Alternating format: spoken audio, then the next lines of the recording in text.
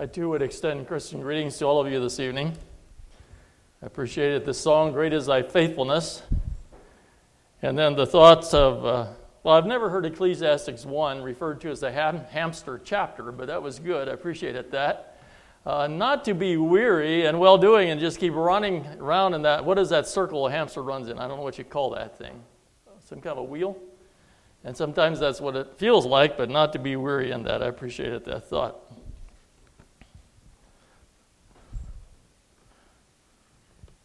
On behalf of Karen and myself, I'd like you to know that we have felt a warm welcome here in your congregation. You have been kind to us and loving, and we realize that we are the outsiders invading into your setting, and so we are strange, but you have been very diligent in making us feel at home. We are excited to be here. I'm glad to be here tonight and share the Word of God because, like I've said before, we are living in exciting Bible times. We're living on the trumpet side of the ascension, and that should be exciting to us as we think about what is ahead for God's people.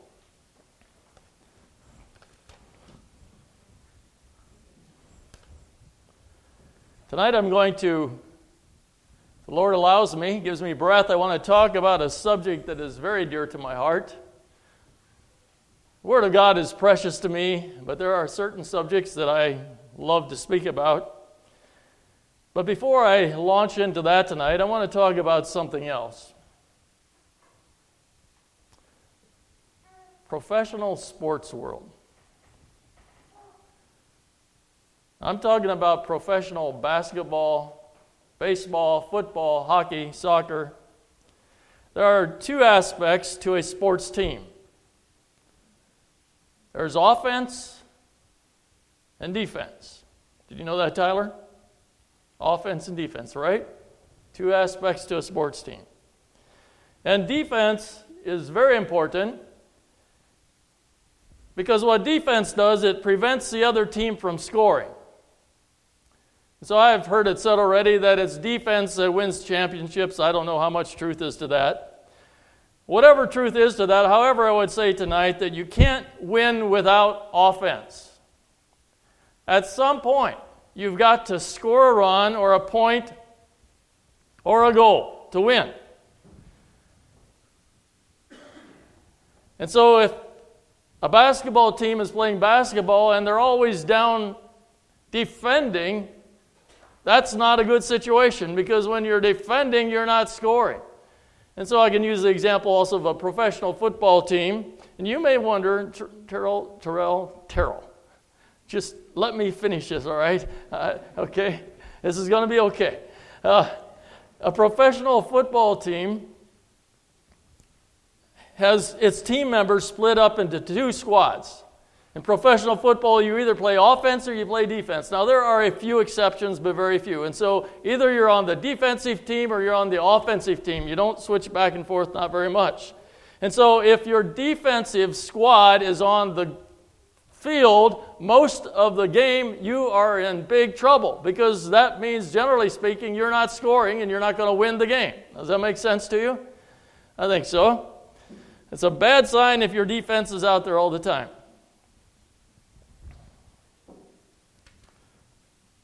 Now, I realize that sports is a sticky subject, especially for a Mennonite preacher behind a pulpit. But let me say this about sports. I got 4 things I want to say about sports. What I just said prior to this, I had a reason for that, and it's going to tie into the message, and you'll understand a little later this evening. But now I want to make 4 comments about sports, since I talked about it. There is a difference between sports and the church. The difference is this. Sports is about what man can do. The church is about what God can do. The second thing I would say is you cannot be a real Christian and be consumed by sports. The third thing I would say is sports has the potential to ruin your appetite for the things of God. And the fourth thing I would say is sports has many record books and big record books that go back many, many years. But there is a record that has never been written down, and that is this. Sports has a record of taking the passion of God's people to the wrong place. Now, tonight, the title message is Church Aflame. I invite you to Matthew chapter 16.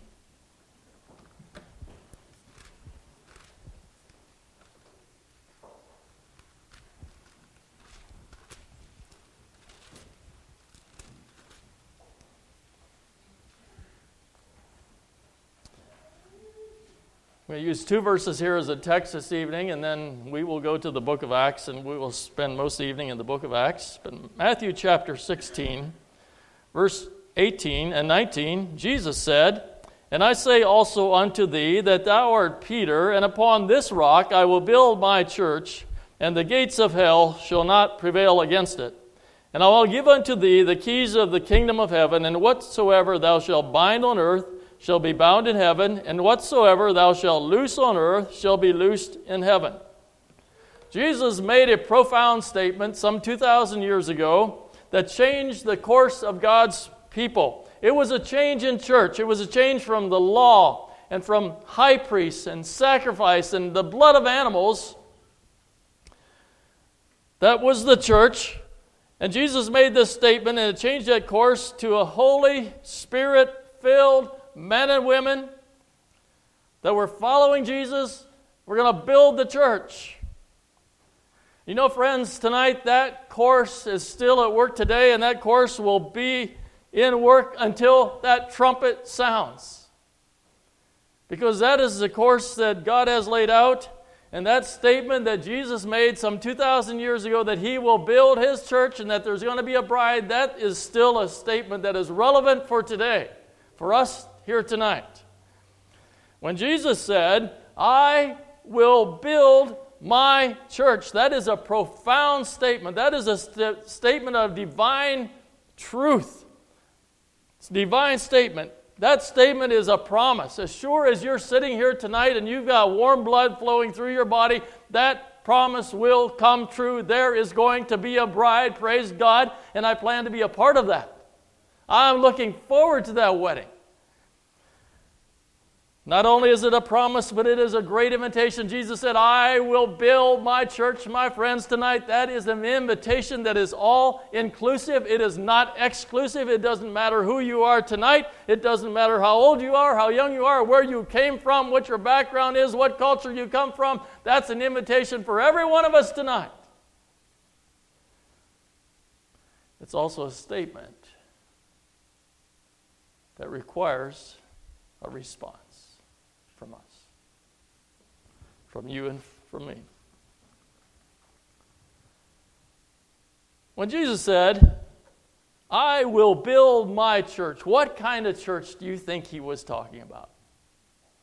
Did Jesus mean, well, as long as, I've noticed as we drive around these roads, there's all kinds of churches planted out here in the country, in your towns. So as long as you got a building, and you got a sign out front that says a church, and as long as you got a preacher that can hobble up onto the platform and a few people wander in, is that the kind of church Jesus was talking about? Was Jesus talking about a laid-back, complacent, lukewarm church, just whatever, we're Christians, but we love the Lord, and no! Jesus said, "That kind of church, I'll spew it out of my mouth." Was Jesus talking about some kind of a church that is compromising and a little bit worldly and 1 foot in and 1 foot out? No way. He said you got to repent if that's what kind of church you are. So Jesus isn't looking for that kind of a church. That's not his bride. Oh, you think Jesus had the conservative Mennonite church in mind when he said this? You think so? And I see smiles on your face. Oh, do you think Jesus meant that? Or did he mean the Dunker Brethren or the Baptists or the Amish or the Beachy or the Pentecostals? Well, friends, tonight, I got news. It's not new news for you, but I got news for you tonight. Brothers and sisters, there will be no denominations in heaven. There's not going to be a Mennonite Main Street. or a Baptist boulevard or an Amish alley. There's not going to be anything like that, all right? The true church of Jesus Christ, the bride, is a church of real Christians. Jesus said, I will build my church.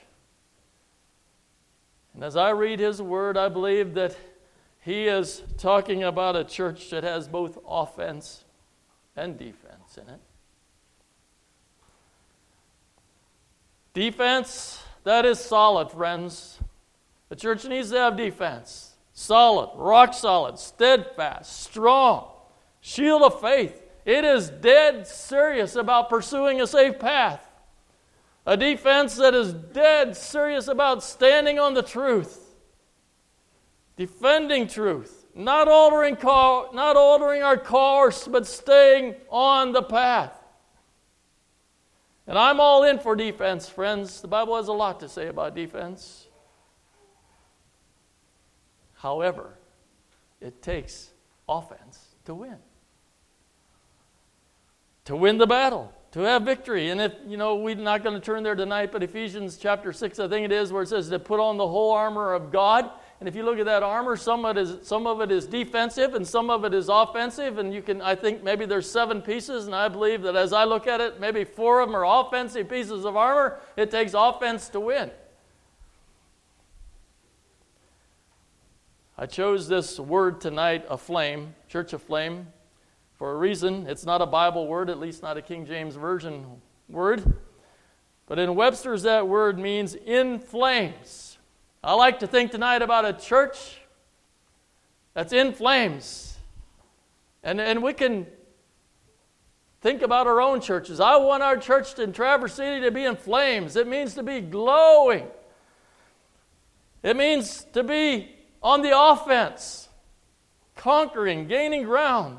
The opposite of that would be a church that just can't get any fire going, and we get a little smoke and a little smoldering sometimes, and sometimes a little wind will come and a little puff will flame up, and then it dies back down. No, tonight I'm talking about something different than that.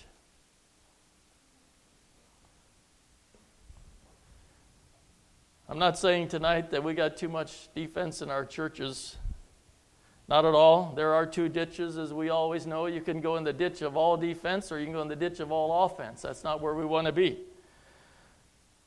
But I will say this tonight. One of the things that can happen to a church, you focus on defense and you get in a survival mode. Survival. Defending. And again, don't get me wrong tonight.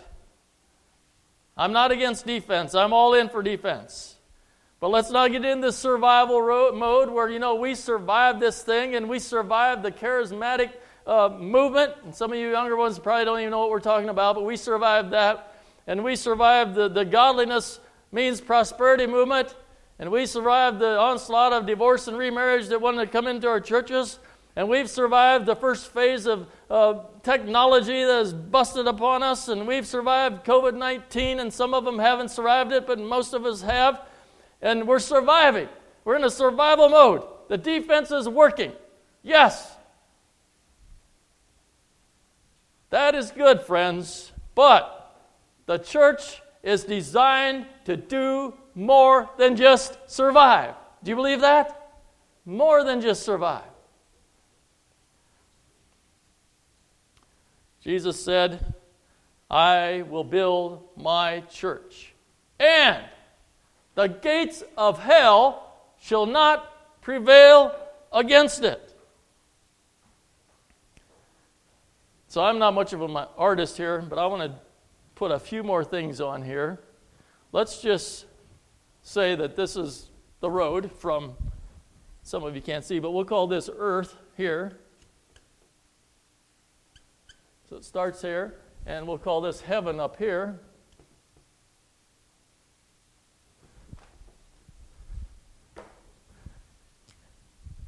And then we got people, and we'll call it the church, and they're headed that direction, from earth to heaven. Now, Jesus said, we got the church going to heaven, and he said, the gates of hell shall not prevail against it. Okay, let's see here.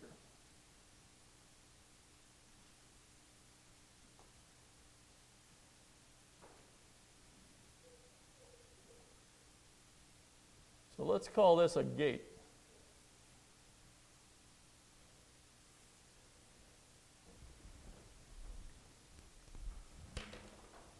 I know that doesn't look all that great, but I hope a little visual helps put a picture in your mind. So a gate is to keep something in or to keep something out. And so in this case, the gate of hell is to keep people from moving forward on a path, on a destiny to heaven. And Jesus said the gates of hell can't keep the church back. Can't keep it from moving on. Can't keep it from having victory. And he uses the word prevail. The gates of hell shall not prevail against it. That word prevail means cannot overpower it, won't be a detriment or hold out against it. And so Jesus said that the church is going to heaven, but the devil's going to put up gates to keep them from getting there. And I like what Brother Val Yoder said in a book he wrote about the church. I really appreciate this quote, and I quote him. He said, I envision a church that damages the gates of hell. That's what I want us to get a hold of tonight, friends. That's offense, brothers and sisters. That's the church that is truly marching to Zion.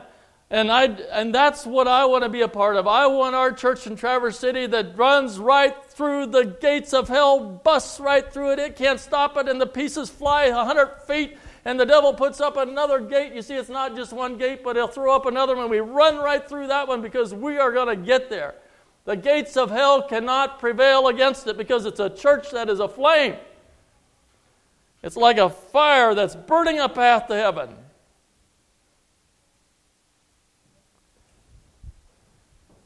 And then Jesus said, he said, that's what it's going to be. And then he said, and I give unto you the keys. The next verse. It's like Jesus being here tonight, and he said, Delmer, I give you the keys. Jerry, I give you the keys. I don't know many names here tonight. Dwayne, I give you the keys. It's a personal opportunity that we need to respond to. And I know that many preachers have many ideas of what this verse 19 means, and I believe basically that it means that the church has authority here on earth. But I believe that there is also the thought here that Jesus is handing to us the responsibility. He's offering it to us. And he said, what are you going to do with it? I give you the keys to build this church that will run right through the gates of hell.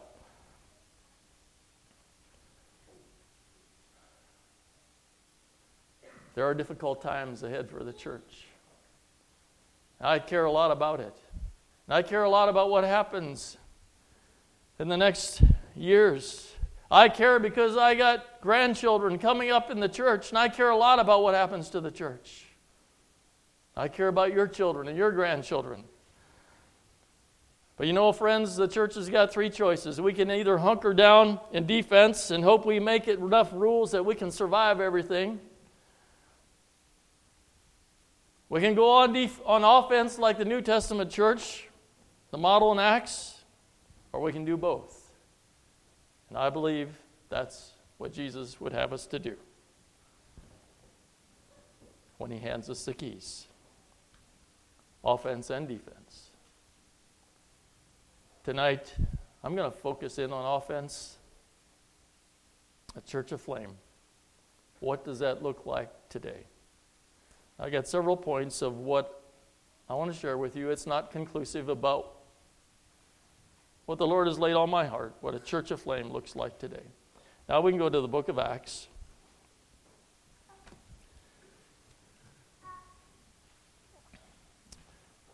Acts chapter 1.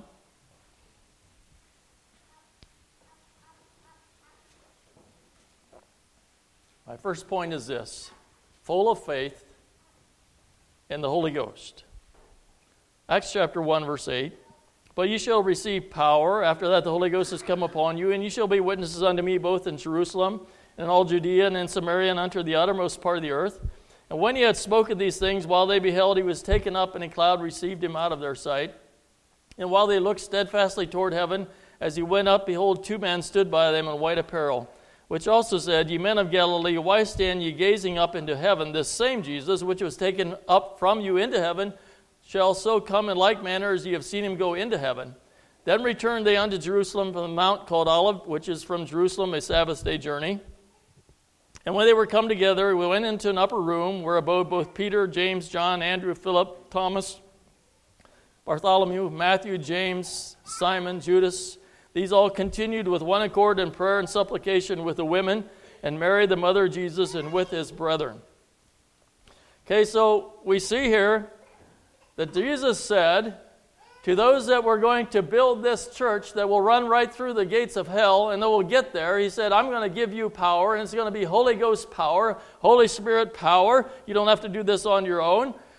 And we might say tonight, well, that sounds good. I mean, I would like to have that, and it sounds really good, but is it real? Is it for us today? I mean, this is Acts, and is it for me today? Or is this just for, the premier missionaries, the guys that really need it, or the church leaders, or really, is it for all of us?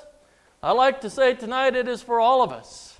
And if you read this, and I don't know that I've always understood it this way, but it sounds to me like he was talking to those that he lists in verse 13 and 14. These were, yes, they were disciples, but there was about 120 people, and it included the women, and not just the preachers, and not just the missionaries, but and if you go to chapter 2, we come to the day of Pentecost, and it says they were there with one accord, and I think he's probably talking about these 120 people. And in verse 4, and they were all filled with the Holy Ghost, all of them. They were all filled with the Holy Ghost. And friends, tonight, this is one of the keys to have a church that is aflame, is that we are filled with the Holy Ghost. We have a lot of options today of what we want to be filled with, and that's why we're having revival meetings, so that we can revive our hearts and make sure that we're filled with the right thing. The Holy Ghost of God, the Holy Spirit. Churches, there's going to be no fire. There's going to be no glowing without the Holy Ghost. Now, you can have a lot of action. You can have a lot of programs. You can have a lot of smoke and a lot of smoke screen and a lot of noise. But it won't be flame, spiritual flame and spiritual power unless we're filled with the Holy Ghost. Now let's go over, I just want to pick up some verses here. In chapter 4, think about being full of faith in the Holy Ghost, chapter 4. Let's see, verse 29. Okay, Peter and John had been threatened. They said, listen, you guys quit preaching about Jesus. We don't want to hear it. We're done. You've healed this man. You've made this big uproar. We don't want to hear it. And it says in chapter 4, verse 18, they called them, commanded them not to speak at all or teach in the name of Jesus. And they said, whether it's right, how Peter say, whether it's right in the sight of God, to hearken unto you more than unto God. I mean, do we listen to you men or do we listen to God? We just can't help but say what is inside of us. That's what they said. Oh, we can't help it. It just comes out. And I don't know, I was reading this afternoon as I was meditating, and I got to be careful where I go here, but I was thinking, did we really do the right thing during COVID to shut down? Did we really? If this is so much inside of us, how can we help but say it? And I think we responded about like you guys did, so I'm not being critical of anybody tonight. But if we had it overdue again, I really do. If this is what's inside of me, how can I keep it from coming out? Okay, where is it going? Anyhow, so we get down to verse 29. They had been threatened, and now the Lord, behold their threatenings, and grant unto thy servants that with all boldness we may speak the word. Oh, they were filled with the Holy Ghost, and they were threatened, and they said, we can't help it. We're going to have holy boldness here to speak the word. And verse 30, and when they had prayed, the place was shaken where they assembled together, and they were all filled with the Holy Ghost, and they spoke the word with boldness. my friends tonight, I would love to be in a prayer meeting like that. Wouldn't you, Dwayne? Be in a prayer meeting where the room is shaking because the Holy Ghost is there and is full of power. Oh, I would love that. And then it says, in the multitude of them that believed. You see, friends, this is a church that's on offense. It's a flame, and there's a multitude that believed. Offense. Chapter 6. Just picking up various verses here. Verse 5. And the saying pleased the whole multitude, and they chose Stephen, a man full of faith in the Holy Ghost. And go to verse 7. And the word of God increased, and the number of the disciples multiplied in Jerusalem greatly, and the great company of the priests were obedient to the faith, and Stephen full of faith and power. And so we're here, we have the man Stephen. He is full of faith in the Holy Ghost, and there is offense. There is a multitude of people coming to the church. Somebody by the name of J.D. Greer, I quote him, he said this: the early church had no building. They had no money. They had no political influence. And yet they turned the world upside down. And I would maybe add to that, they didn't have committees and they didn't have programs, and yet they turned the world upside down. Go to Acts chapter 17. Talking about turning the world upside down. Acts chapter 17. Paul and Silas are preaching in 17, and they preach faith in the risen Jesus. And it says in verse 4, and they believed, and a great multitude believed. There was offense. And then the accusers came along in verse 6 and said, we got to do something. These guys are turning the world upside down. They didn't quite have it right. They were actually setting it the right side up. That's what happens. You set it the right side up. Our world is upside down. We need the church to turn it right side up. Offense. So, as we read these scriptures, I ask the question, what did they have that we don't have today, or that we don't have enough of? And again, I'm not being critical tonight of your congregation at all. I have a burden for the church overall. And so generally speaking, let me say this, generally speaking, the church in America is not turning America right side up. Upside down, they said. I think you would agree with me. The church in America, generally speaking, is quiet. It is distracted. It is influenced by culture. It is compromising. It is materialistic. It is plagued by individualism. And that's another thing that will happen, that if we allow individualism to plague, forget COVID-19 plague, this is way worse. When you get the plague of individualism comes into your church and settles in, you are not going to have a church that's aflame, I can tell you that. But that's generally what we see in the churches in America. Now, let's come a little closer home tonight to the Amish Mennonite churches in America. You know what we are known for? Famous cooking. Restaurants.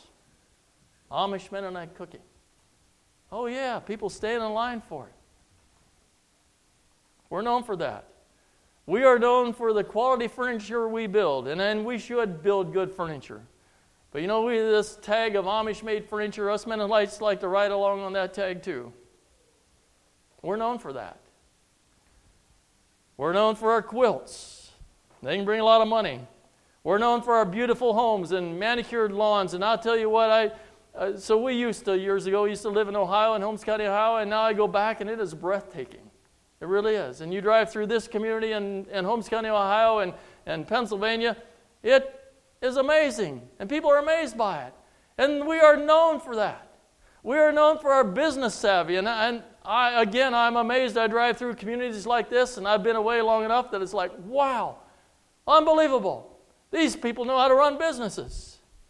We are known for our Amish chickens and Amish turkeys, and we are way up there in Traverse City, and we don't have any Amish chickens up there, but we can buy them because they're all over our stores, and we have Amish turkeys, and I think I've seen Amish water, and I don't know why the Baptists don't sell Baptist bananas or something, you know. So I'm not trying to be negative tonight, and it's not a fair statement for every church, but the question I ask tonight, is it a sign of being full of the Holy Ghost?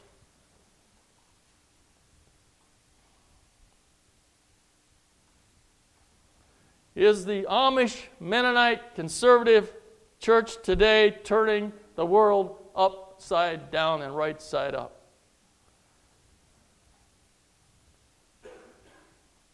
I want to leave us with that challenge. We can get good at doing church without having the Holy Spirit empower us and fill us. Point number 2. What's the Church of Flame look like? Been with Jesus. Here in Acts chapter 4, go back to chapter 4.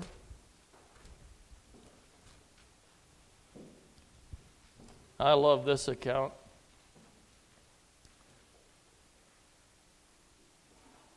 And Peter, in verse 8, then Peter, filled with the Holy Ghost, chapter 4, verse 8, said unto them, Ye rulers of the people and elders of Israel, if we this day be examined of the good deed done to the impotent man by which means he is made whole, be it known unto you all and to all the people of Israel that by the name of Jesus Christ of Nazareth, whom ye crucified, whom God raised from the dead, even by him doth this man stand here before you whole. This is the stone which was set at naught of you builders, which has become the head of the corner. Neither is there salvation in any other, for there is none other name under heaven given among men whereby we must be saved. Now when they saw the boldness of Peter and John and perceived that they were unlearned and ignorant men, they marveled and they took knowledge of them that they had been with Jesus.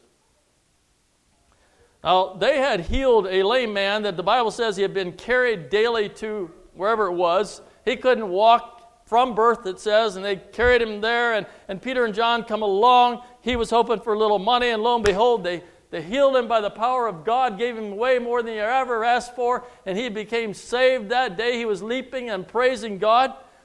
And there was a lot of things happening, and if you keep reading in that account, 5,000 people were added to the church for that whole thing. Offense, friends. And then the Pharisees came along, and okay, Peter, who do you think you are? What's going on there? Who do you think you are? Really? What's going on? And, we know who you are. You're just a smelly fisherman. That's all you are. You know how to run a little sailboat, and that's about it. But then they came to realize that there was something real about this man, and they figured out and said, oh, this man, Peter and John, they've been with Jesus. That's what's going on.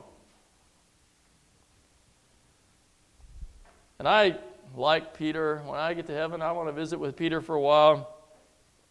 Oh, he had his problems. Stick his foot in his mouth and say things he shouldn't say, and I can really relate to that. But man, when he really got saved, or whatever you want to call it, when he really realized who Jesus was and the calling upon his life, he was a changed man. If you go to chapter 1, verse 15, and in those days Peter stood up. I want you to see the Peter here in Acts compared to the Peter that we knew before. In those days Peter stood up in the midst of the disciples and he said, we have got to have an ordination. Now I just shortened that up a bit. But he said, we've got a church to build, and we got to have an ordination, and let's get this thing going. This is the same Peter that denied Jesus 3 times, said, I don't know you, I don't know you, I don't know you. The same Peter that Jesus turned to one time and said, Satan, get behind me. This was a changed man. He had been with Jesus. Jesus was in his heart, and it had changed his life. And he said, let's get this church rolling. And then you go to chapter 2, verse 14.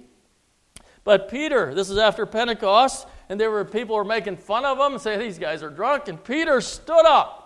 The man that slunk away at one time in his life, the man that one time said, let's just go fishing. I don't know what happened to Jesus. Let's go fishing. He is not going fishing. He's standing up. And he's saying, these people aren't drunk. These people are born again. They got Holy Spirit power. Go to verse 38. Peter is still standing up, and Peter said unto them, repent and be baptized. He's still standing. Oh, what a change in this man. The difference is they had been with Jesus. Their heart was given to Jesus. It was a flame. Friends, today the church will not be set aflame with just more knowledge and more information and more education and more programs and fancier buildings, but the church will be set aflame when men and women spend time with Jesus and follow Jesus and become immersed in the words of Jesus. It's not the glitter, it's not the glamour, but it's the power of God in our life. We've been with Jesus. Third point I would like to make is brotherhood and unity. And it says in chapter 2, verse 44, and all that believed were together and had all things in common, sold the possessions, gave things away. They continued daily in one accord in the temple, breaking bread. Verse 47, praising God and having favor with all the people, and the Lord added to the church daily such as should be saved. They had brotherhood, friends. And brotherhood is a big subject, and I'm just touching on it barely tonight. I believe in brotherhood. I believe in unity. I believe that is offense. I think that's a church that is an offense when you've got brotherhood, friends. A church that is aflame. And if you go over to chapter 12, verse 5, we have Peter in jail. And it says in chapter 12, verse 5, Peter therefore was kept in prison, but prayer was made without ceasing of the church unto God for him. Verse 12, and they were all gathered together praying. The church was together. They were unified. They had brotherhood. There is power, friends, in corporate prayer. I don't know that we understand that. There's power in corporate prayer.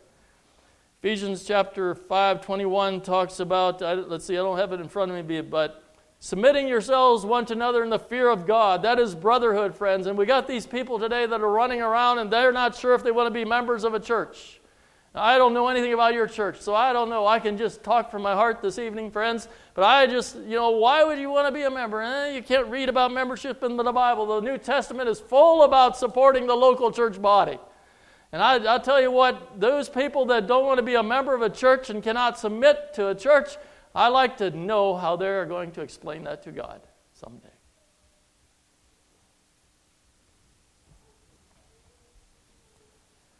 There is so much of the New Testament that you cannot obey unless you are part of a local body of believers.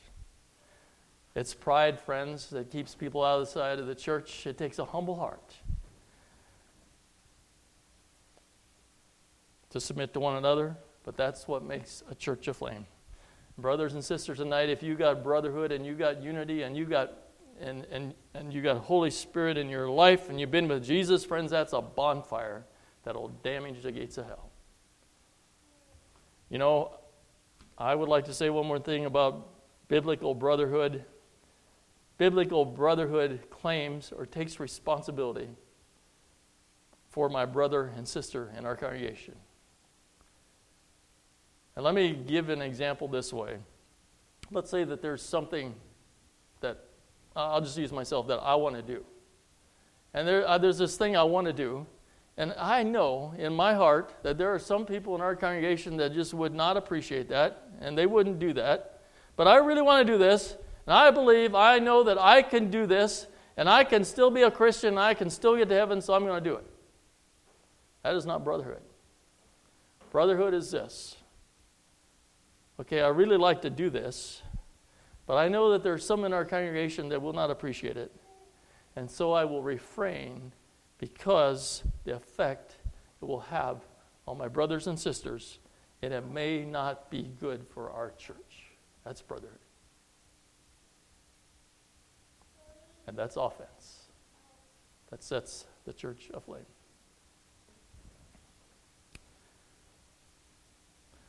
My fourth point, intentional. Someone has said that intentional is the most overused word that we have. I don't know about that. I know I use it some. But I think, friends, we got to be intentional. If we want a church like this, it's not going to just drop down out of the sky somehow. We're going to have to be intentional.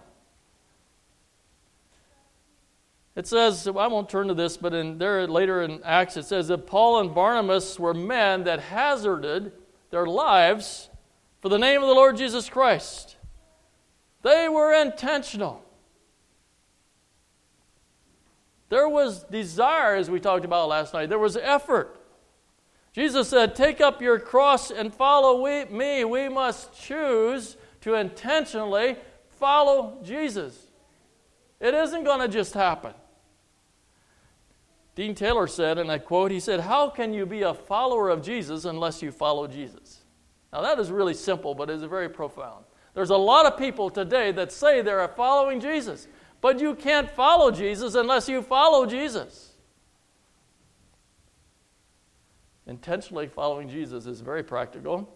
It's everyday life. And it takes that, friends, for a church to be aflame and to damage the gates of hell. We need to follow Jesus every day in everything in our life.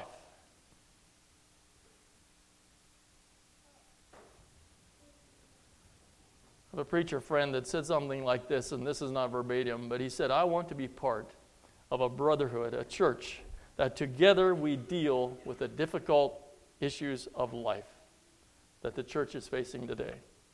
Friends, that's offense. That's what I'm talking about tonight.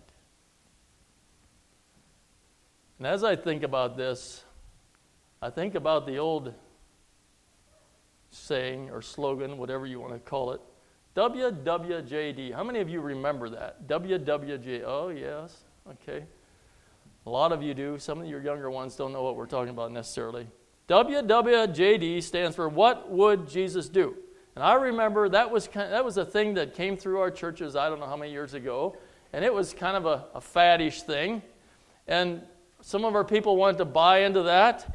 And okay, but what I remember is that there was too many of our people who were more interested in wearing the bracelet than actually following Jesus. You could have this bracelet that said WWJD, and this was neat, it was cool, whatever, but okay, let's follow Jesus.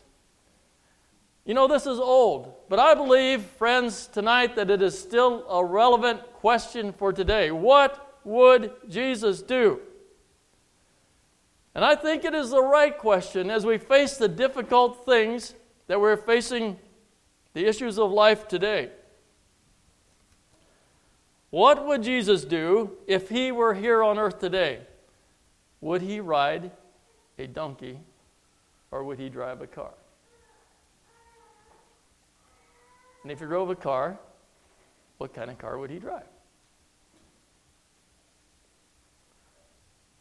What would Jesus do? Would he wear the clothes that I wear? Would his house be similar to my house? Would his Sunday activities be similar to my Sunday activities?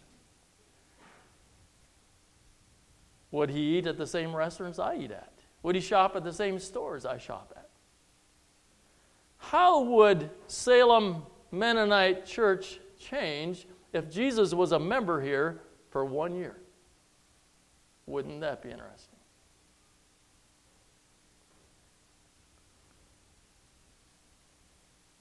And maybe the most relevant question that we could ask tonight is this.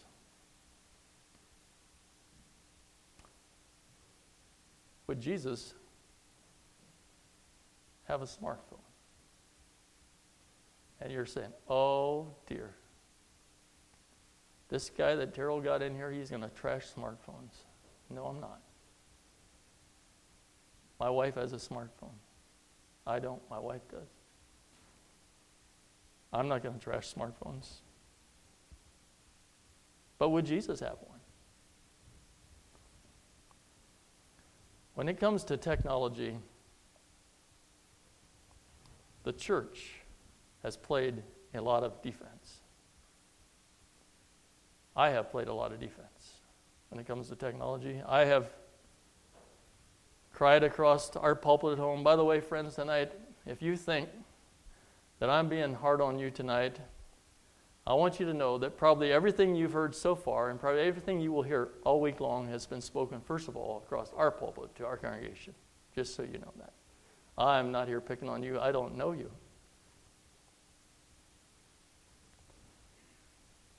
But I have played defense when it comes to technology in the church because I care, friends. I do care. I care a lot. And I am not techie at all. And it would take you only a minute to realize that, because I don't even know how to, I don't know how to do anything on my wife's phone. I don't know how to turn on our laptop computer. Now, she uses it a lot for me. I don't know how to turn it. I just don't enjoy it. I'm just going to be upfront with you tonight. And so I try to be balanced and fair. But I have cried a lot of defense. This thing has threatened to destroy our churches, and you might wonder, okay, Delmer, really? Why do you care so much? I'll tell you why I care, friends. I've spent a lot of time with enough people that are fallen soldiers of the cross, and they have been stabbed in the heart by the sins that can come through technology, and then their blood is laying on the path. I have talked to too many young men that are trying to recover from the sins that have come through technology, and it is a hard thing to recover from. I have talked to too many married men that have fallen into sin, and they're trying to figure out how to recover their families and recover being a dad and work through all the consequences that come through all this stuff. I have seen too much, friends.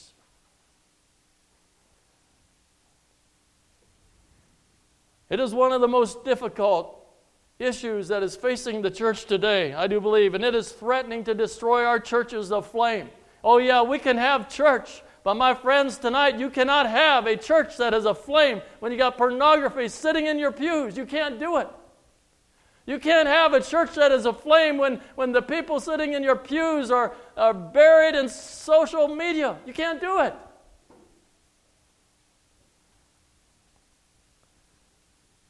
Gary Miller wrote a book, Surviving the Tech Tsunami. How many of you have read that book? Yes, good book to read. I appreciate Gary's writing. I love to read his books. Surviving. But friends, tonight we want to do more than survive, don't we?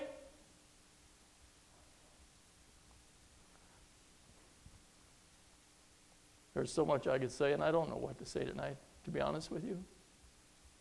Listen, friends. There was a little boy one time. He loved his daddy. He adored his daddy. One day his daddy was home, and he was in his office, and the little boy thought, you know what, I'm going to surprise Daddy. I like Daddy so much, I'm going to sneak around the house, and I'm going to go up to the office window. I'm going to knock on the window and say hi to Daddy. And he went around the house, and he came up to the window, and before he knocked on the window, he looked in the window, and he saw his daddy sitting there, and he saw him looking at something on his computer screen that was awful. And that little boy just turned around and went back into his room and on his bed, and he's crying. He was so hurt. You see, he couldn't talk to his mom about it. Couldn't talk to his daddy about it. And he couldn't talk to his pastor about it because his pastor was his daddy.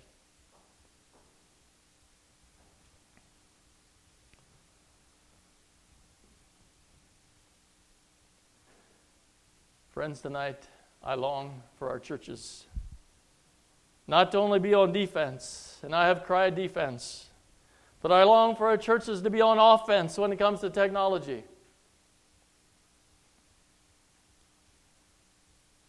I've seen the defense only does not work. We need to be on offense. We need to ask ourselves offensive questions like, is this what I need? That's an offensive question. Do I need this? Or do I just want this? How much screen time do I need? How much screen time should I have? Those are offensive questions.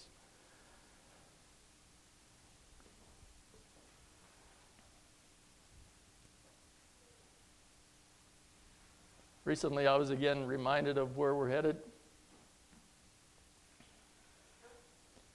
We were in another state, and we were guests in somebody's home.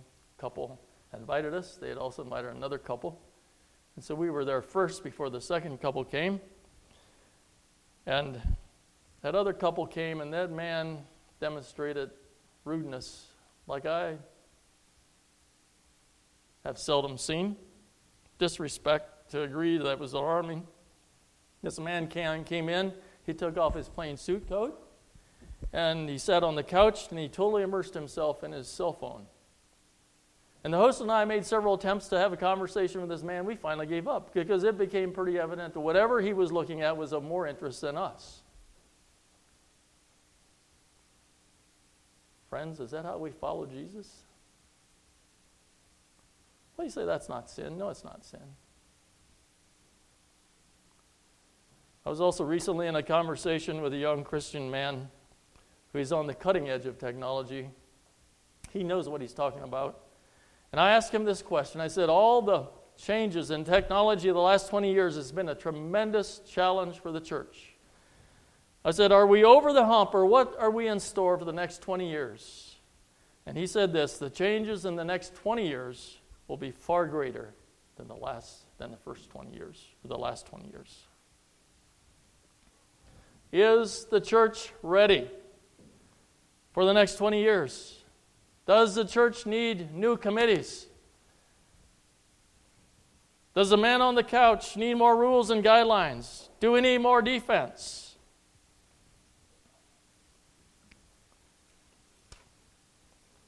Richard Herr, I don't know how many of you know him, but he said a long time ago, he said, I don't know if the church will survive technology.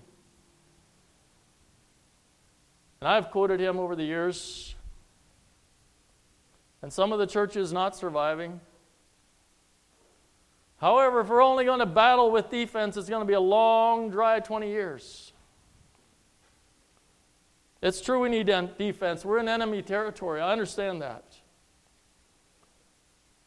But I believe, friends, the church will survive. Jesus said there will be a church. There's going to be a church that is aflame, that is going to look at technology, and they're going to be on offense.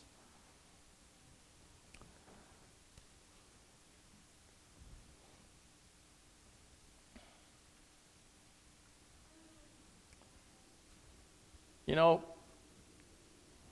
100 years ago, our forefathers had the foresight to say, we shouldn't have television. That was a good decision. I think you would agree with me tonight. They said no TV. And I ask tonight, is there a people today in our generation that are going to be able to say, we have drawn a line in the sand? That's it. We're not going to cross that line. I hope there is, friends. But I'm alarmed at how our conservative Mennonite churches have gobbled it up, and we have not drawn lines in the sand, and we're just following through. I'm concerned, friends, that we be on the offense. There are biblical principles that are offensive that we can apply to technology. We should. They're there for that. The principle of contentment. Be on the offense.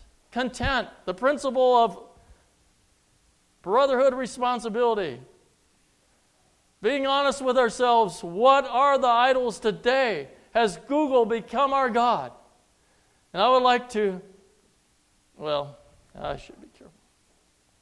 You know, there are too many preachers getting behind our pulpits today that are getting their messages from the wrong God, or they're getting a lot of information from the Google God. My friends, today, let's go to the God of heaven for the Word of God, the truth. I think we got to be careful, friends. I want you to understand tonight, you understand this, but technology, internet, whatever you want to call it, is designed by evil men, not for your holiness. They have no intent to lead you to holiness. We need to understand that. And I would encourage you tonight for your Bible time, your time when you read the Word of God. I know I'm really old-fashioned, and I should have probably waited to preach this till Sunday night, then I could have got out of here, right? But have your devotions in the book. There are too many distractions on the screen. If you're serious about communicating with God and reading God's Word, read it in the book. We're not strong enough to do it on the screen.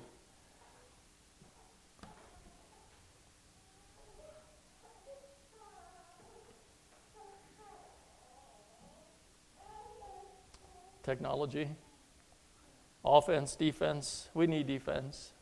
We need blockers. We need guidelines. We need accountability. Very important. It's great. It's necessary. But friends, tonight, offense is the key. It is the key. Offense. Have hearts that are committed to holiness. If we're going to get through this, friends, more than just survive and be victorious with technology, we got to be committed to personal holiness. That is offense, friends. It's a personal choice.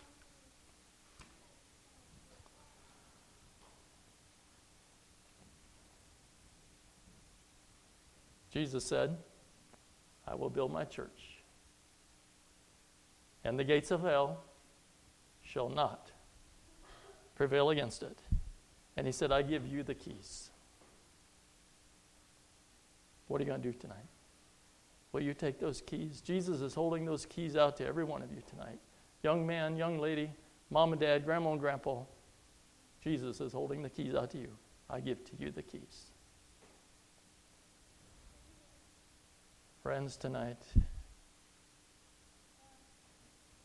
if I can help you tonight to be revived in your heart of the importance of church, the Church of Flame, I believe that church should be so important to us that every member should be at every meeting if possible. And I say that to our home people. I know there's health issues. I know there's old age issues. I know emergencies come up. But friends, tonight we should plan to be at every service for a Church of Flame. And I ask the question, why are our Wednesday evening services so poorly attended? Why are our Sunday evening services so poorly attended? I tell you why, because there's something else that is more important. And if half the church is missing when you want to bust through that gate, you're going to have problems. You try taking half your body to work tomorrow morning and see how good that works. Jesus said, I give you the keys. My sons, my daughters, my people have the responsibility to build that church aflame. The question tonight is, have you taken the keys? Have you opened your heart to Church of Flame? Are you all in tonight for damaging the gates of hell? Are you on offense? Have you been with Jesus?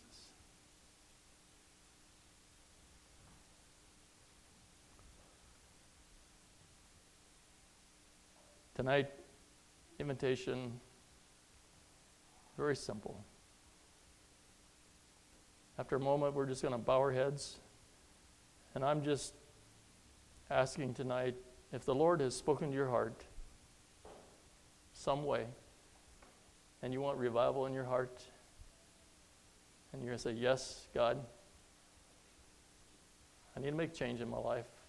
You spoke to me tonight. I'm just going to ask you to raise your hand, and then I'm going to pray for those that raise their hands tonight. If you'd like to have revival in your heart, something that God has spoken to you about, should we close our eyes?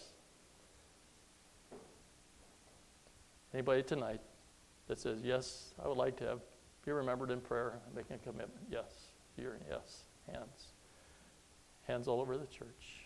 Anyone else? Yes. The Lord has spoken to many hearts tonight. Thank you, Jesus. Yes, your hands are up. Yes. Yes. Mm-hmm. More hands. Anyone else? Yes.